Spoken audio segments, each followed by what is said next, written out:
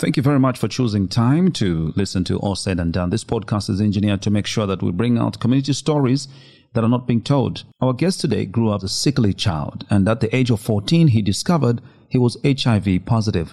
And this came out of an operation procedure which had to be undertaken because he had tuberculosis of the bone. His world came to a halt. Suicidal thoughts gripped his mind. In denial, he took long to consistently take prescribed treatment, which brought him to near death. He spoke out on Daylight Business Radio's All Said and Done podcast of how his spiritual conviction and counseling helped him get back on treatment to a point where today he has undetectable viral load. With so many things in between those situations, you want to listen to this. Welcome to this podcast. All Said and Done is intention to capture community conversations with the objective of bringing the best out of it. Well, after all is said and done, here's your host, Vincent Kapembwa. Got a great guest in studio who I just met a couple of days ago. Literally, we met when? Monday? Monday. We met on Monday, and I think a spark went through there. This young man is called Wilbroad Simfukwe. Welcome to All Said and Done, and also welcome to Daylight Business Radio. Thank you, Andrew. I want to thank you, first of all, for taking the interview. For us to start at 8, you must have started your day pretty early. Do you have a problem waking up early? No, I usually wake up at 5. Yeah, I do my devotion. Okay. When you say devotion, it sounds spiritual. Yeah. Is that a religious devotion? Yeah, I have my prayers. Okay. And do my Bible study. Okay. Would I then say you are a strong, grounded Christian? Yes, I am. Okay. Yes, I am.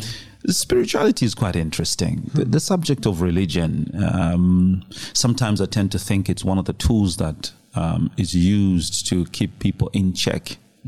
By the way, I'm also very religious, but I still have questions, and it's a good thing, I guess. Yeah, it is. Okay. It is a good thing. All right. I only introduced you by name. Tell us, who is Wilbroad? Okay. So, Wilbroad Simfukwe is the last born in the family of 33. 33? Yep.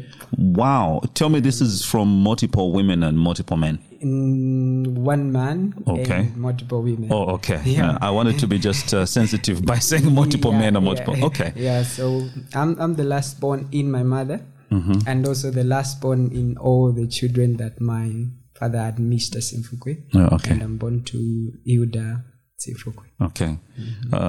So how many siblings do you have? Let's just now say within your mother's womb. We are remaining 8. 8. Oh, okay. And your mother, is she still around? She's still around, but my dad is late. Oh, okay. And where's your mom right now? She's in Fiwale at the farm. Okay. Yeah. In the African context, there are some things that are not the obvious. For example, let me do a test on you. When did you last hug your mother? Like a hug, like you just embrace your mother. You see? So I'm correct? I did the last, when I visited her. Yeah, I did that. How long ago was that? That was September. Okay. Those are two things that really don't happen easily. Shaking your father's hand and hugging your mother. I don't know why that is. I hug my mother every time I see her back in Lusaka. Okay, so tell me about your professional life. What else do you do? Okay, so for me, my profession, I'm a community development worker. Okay. Working with Kitwe City Council. Yeah. When you say community development, sounds very complex. What do you do? What are your basic things you do in the office? So basically for me, I implement and undertake programs that are to improve on socio-economic and development in the community. So basically it's involved with recreation, sports development, and also adult literacy. Yeah, so there are quite a number of things. Sometimes it depends where I'm sent. Yeah, and also with this CDF, we are involved just to do sensitization and just to provide guidance on people that want to apply. Yeah, I knew it was a complex job already from just how you said it. Yeah. When I met you, we were sitting on a TV platform and we were talking HIV/AIDS infections, especially in young people. And you captivated me when you courageously said this on national TV that you are living with HIV. Yes. Tell me, how did you learn that you were HIV positive? So I learned after I underwent an operation. That was in 2005. So I had gone for an operation, and after the operation, they said TB. So after the treatment, that's when after the TB treatment, after I completed, then they said you are HIV positive. Okay. How old were you? 2005. 14. What led to you going for the TB treatment? What was your problem? What were you experiencing? So most of the time I would have cough, a night sweat, and I had some complications, some growth on my neck. So as a result of that operation, that's when they did discover that I had TB of the bones, actually. Yeah, so then after the treatment, that's when they said I was HIV positive. So because of mainly because of the same growth that I had. Before we get into the subsequent of getting such news, how was your life before then? How would you describe your life? My life was complicated, I would say that, because for me, I grew up a sickly child. I was in and out of the hospital, and as a result, at some point I hated my life, because it's where I would be sick like on a weekly basis, and so it affected in terms of my performance at school. Sometimes I never had a lot of friends. I would not go to visit other families because I was sick, and I would just stay within my nucleus family that knew my kind of health. So it was already a complicated life.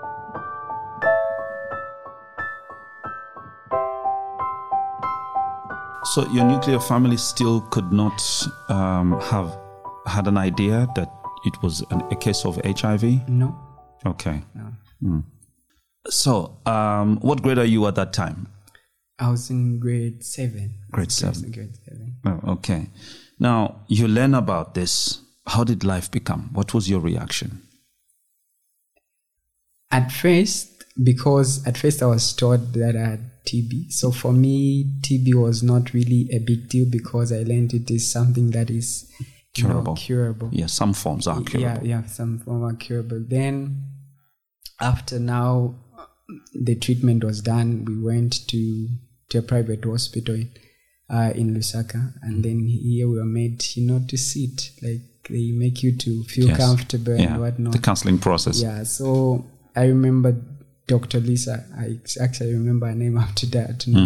She made me and my mom to sit, and she was like, I'm sorry to say, but you are HIV positive.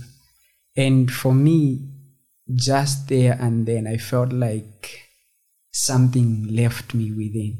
It's like a part of me was left. I remember having tears coming out, and I left the room. I didn't even know where I was going. I left the doctor's office. Then my mother started running after me and getting me back. And I became frustrated, depressed. It's where I lost the sense of living, because I was always going through this sickness moment. Then here comes HIV, which is unincurable. So it affected me a lot that, I had struggled with suicidal thoughts. Many other times that, I stopped doing the things that I used to do, like being with friends, praying, the games, football. I literally stopped. And most of the time I'll be alone. So it became so hard. Was one of the things crossing your mind, how did I get it? Did you ask yourself that? Did you want to find out? Yeah, I did want to find out. For me, because of always being sick, and you'd see this advert out, sometimes I would like, what if I'm actually positive? So when that came, it became... You mean when you were sickly, when you see these promotional materials, and you think, what if it is? Yeah, what if it really is? And so now, after that, it now I started asking myself, maybe it's because of my father, the way he lived and all that. And so for me, I had this inch within me that it could be something as a result of acquiring from my parents. But then I didn't know how to go about it. So sometimes my life with mom, because my dad died a very long time ago. So sometimes my relationship with my mom actually wasn't that good, because sometimes I would just be upset, not talk to her for some days. Yeah, and I had this bitterness toward my late dad, because for me, I knew that he's the person who had put me in that position. Though I never really asked my mother to say, how did I get this? But I just had that inch that this is a result. Did your mother open up to these conversations with you? Would she initiate a conversation like that with you? She initiated that. I think that's some time in 2018. Yeah, somewhere there. Because at that time, I'd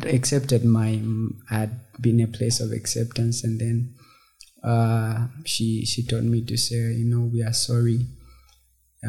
She was like, we are sorry how, your father, how he lived his life, but this is not something that we or I wanted for you. How's your heart now with your mother? My heart is at peace, even with my late dad, even though he's not alive. My heart is at peace. Okay. I suppose that's the beginning of some healing of one form or the other.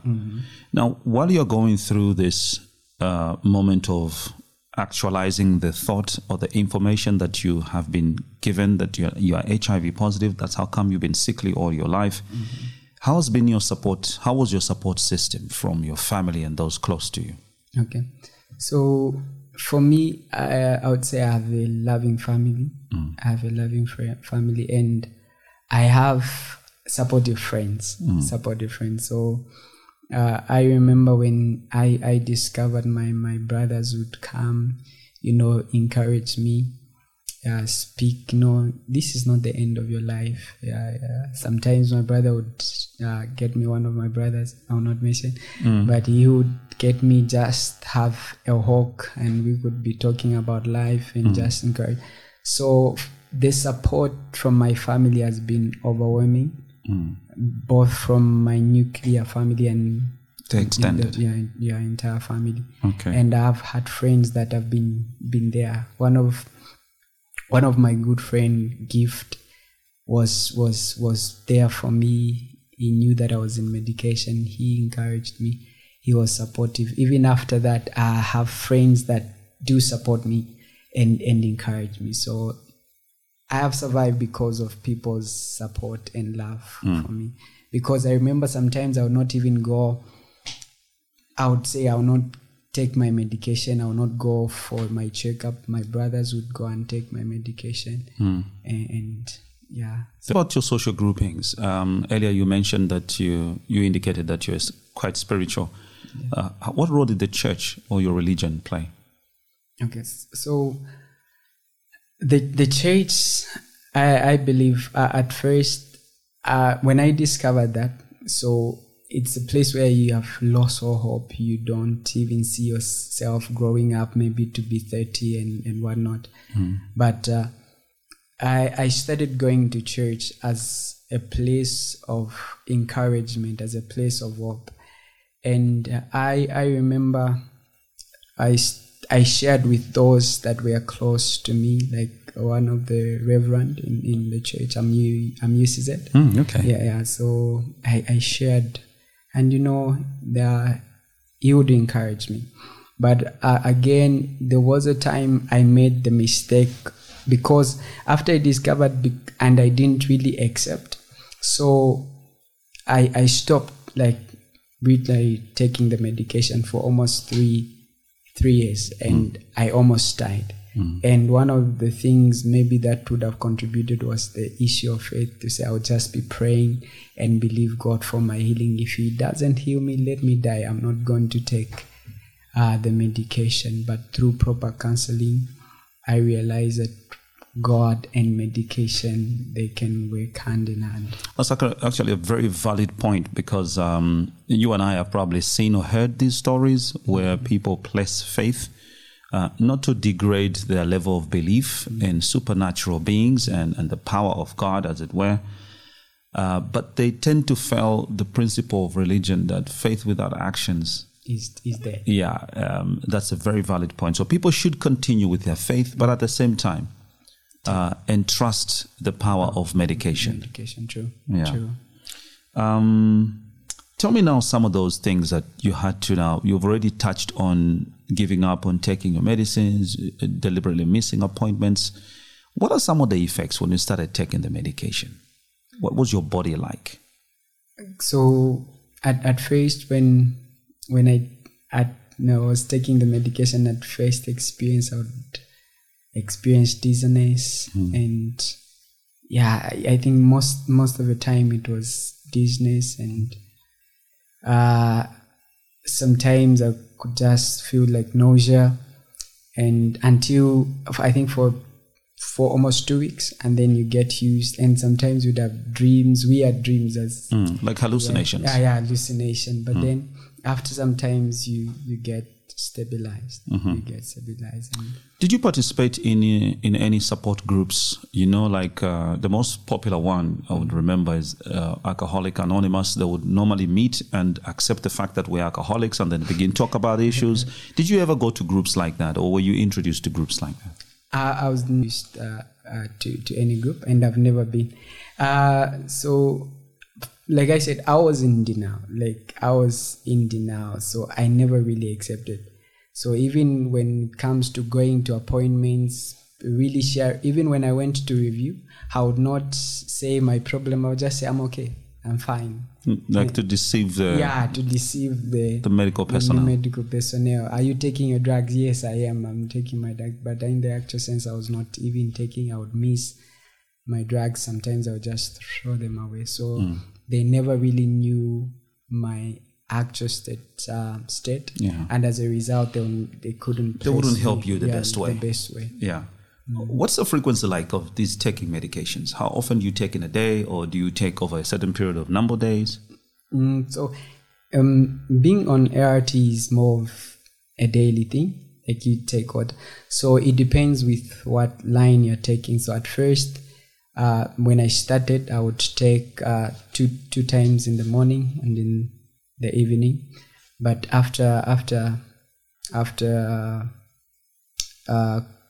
stopping taking the medication, I was introduced to a new line of drug. Yeah, line of drug. Okay. And so I take one tablet a day. Okay. All right. You mentioned that you would entertain suicidal thoughts. Did you ever attempt to actualize suicide? I would say so, because of the same. Sometimes I would overdose myself. I would take more than that because I knew that these drugs are powerful. That's in my sense. The same antiretroviral treatment drugs, you overdose yourself. Yeah, I would overdose myself. Sometimes I would contemplate. Sometimes I would go in the kitchen, get the knife. But then because of the message of our Christian faith, I'll just I can't. Your religion would twice. Intervene. I can't be in hell twice. I've been in hell and I send myself in hell. So it's just there. Then I'll just okay. That was a good metaphoric way of putting it. I feel the greatest suicide attempt I made was to stop taking medication. Okay. That said, what would you call was your lowest moment? I know you did say you almost died. In my imagination, I would think that was the lowest moment. Yeah. What would you call? Would you share with us what you'd reference to as that was my lowest moment? Okay. I would say my lowest moment I feel it's been a place where I became so hopeless that I gave up on life itself, and I was just waiting to die, which led me to acquire AIDS. That I actually, 2013 actually, that's when I became in that state, and I was hospitalized twice, and that was my lowest moment of being HIV positive. That also led me, after being properly counseled, to come to a place of acceptance. So, okay, God, I'm not dying, so let me just do my part, and you do your part. I know you've mentioned now, even just now, that it was more spiritual conviction that brought you back to, having a positive attitude. How did you really gain the strength? At what point? What was the turning point? Okay, so the turning point. The turning point was me having to come to realize that I have a purpose despite being HIV positive. Because I remember when I was in that hospital, there was this other man that came, and he was told that he was at tuberculosis. And so the next time I went, I was told that he passed away. And I'm here thinking to say, God, he had a family, he had people that are looking up to him. And here I am, I don't even have a family. Even if I die, no one would really miss me. But here I am, I'm alive. And so it's that sense of realizing to say, I believe there is a purpose why I am still alive today. And that was really a turning point for me. Have you found that purpose? Would you say, I know why I have been preserved? Yes, I know. You want to talk about that now? Sure. So I would simplify it to say my purpose is to encourage and give hope to someone who is passing through different challenges in their life. That's the purpose that I'm here, to give hope and to encourage. Speaking of that, are you doing that now? Are you doing activism? Are you speaking out? Yes, I am. I use my Facebook account to just encourage, to inspire. And then I also go to places where I'm invited. When they invite me to just go and share my story and just be an encouragement to other people, I do that. And one of the things that I decided to do this year was to go into schools just to educate, to sensitize, and to help someone there to make the right choice in life. They should not take advantage of their health and live careless. When did you go out public about your being HIV positive? That was 2019. Okay. So my first place was church. So it was a youth Sunday. It was a youth Sunday, and I was supposed to preach. And so just as we started the week, I got sick and had kidney infection. So instead of preaching, someone substituted for you, obviously. So after coming back, I told God I'm going to just allow them, just me share my story. So I went, I think it was just 2 minutes, and shared to say, okay, I'm living with HIV. I'm living positive. And here I am, I'm alive. So that's where I began. And also I started now sharing my story via Facebook. Okay. What was the reaction? Actually, that was the best gospel preaching you ever did, I guess. Yeah. What was the reaction? Can you describe the room? What was that moment like? So the reaction was where people would come now to say, oh, I have someone who is actually living that. Some people would come to say, you are an encouragement to me. And whatnot. And before even I made the decision to come out, actually, I had to talk to my elder brothers. I had to seek consent. Of course, it affects them. Yeah, it affects them. How would people or society look at them should you go public? Yeah. So I talked to my elder brother and said, it would be a good platform for you to encourage others. So people came in my inbox to say, oh, I have someone, oh, you're an encouragement. Even now, people say, oh, you encourage me. Some, they'll just reach out and just seek guidance. So it has been a fulfillment in some case where the purpose that I'm preserved is being actualized. What's your Facebook handle? Just in case somebody listening right now wants to go and check it out. Wilbroad Simfukwe. Okay, Wilbroad Simfukwe. With all this positive energy now you have exhibited after the whole ordeal, do you get some times when you fall off that carriage? Do you feel, this is not happening? Yes, sometimes I do. Yeah, what causes that? Sometimes there are times where you feel like you're not doing enough. Yeah, you're not doing enough. So sometimes you are in that place. Sometimes where you want to pursue something and it doesn't work out the way you want it to work out. You get in that place of discouragement. And I think just some days ago I was sharing with one of my friends to say, okay, I think this year has been in that year where I don't know, my life has been a mix of ups and downs. Yeah, because of because of the things that I planned to do and then they have not happened this year. So there are those moments where you get to have the downs, but not really necessarily because of my health, but just mainly because of life happens. It would ideally happen with or without your condition. You've indicated that you went back onto treatment. How's your viral load now? Undetectable. Okay. All right. So the undetectable state also means that the transmission rate? Okay. It is still 0. All right. Does that give you some hope in getting married, having kids?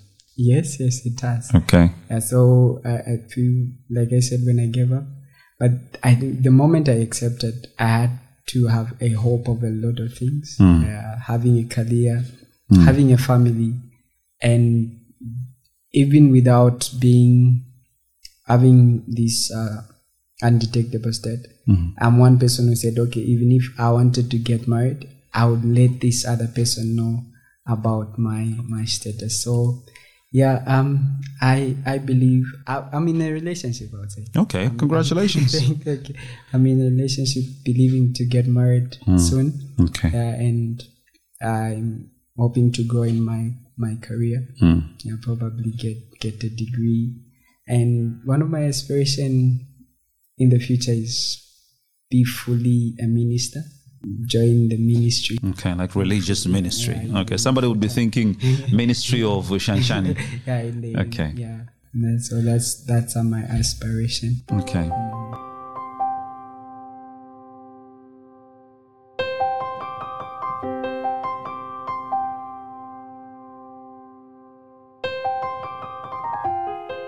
After all is said and done, how's Wilbroad Simfukwe?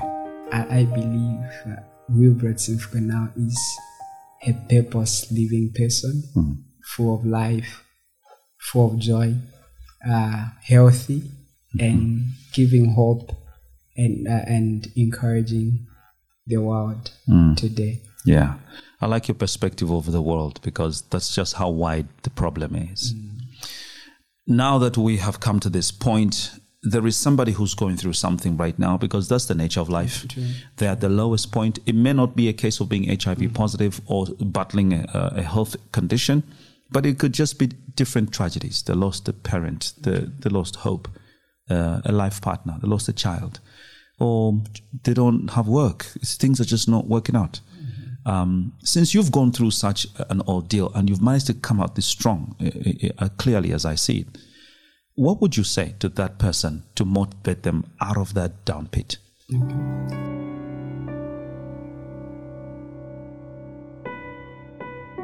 My encouragement would be, the first is to acknowledge your pain. Acknowledge your pain and accept. Because we all go through life situation that sometimes may seem to be defining us.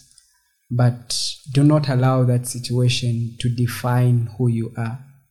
You are not the cancer, you are not a broken person. So once you accept and realize that that situation does not determine you, and your response is what really matters. How you now face that problem that you're facing is what really matters. Seek help. Seek help. If you're religious, go to church.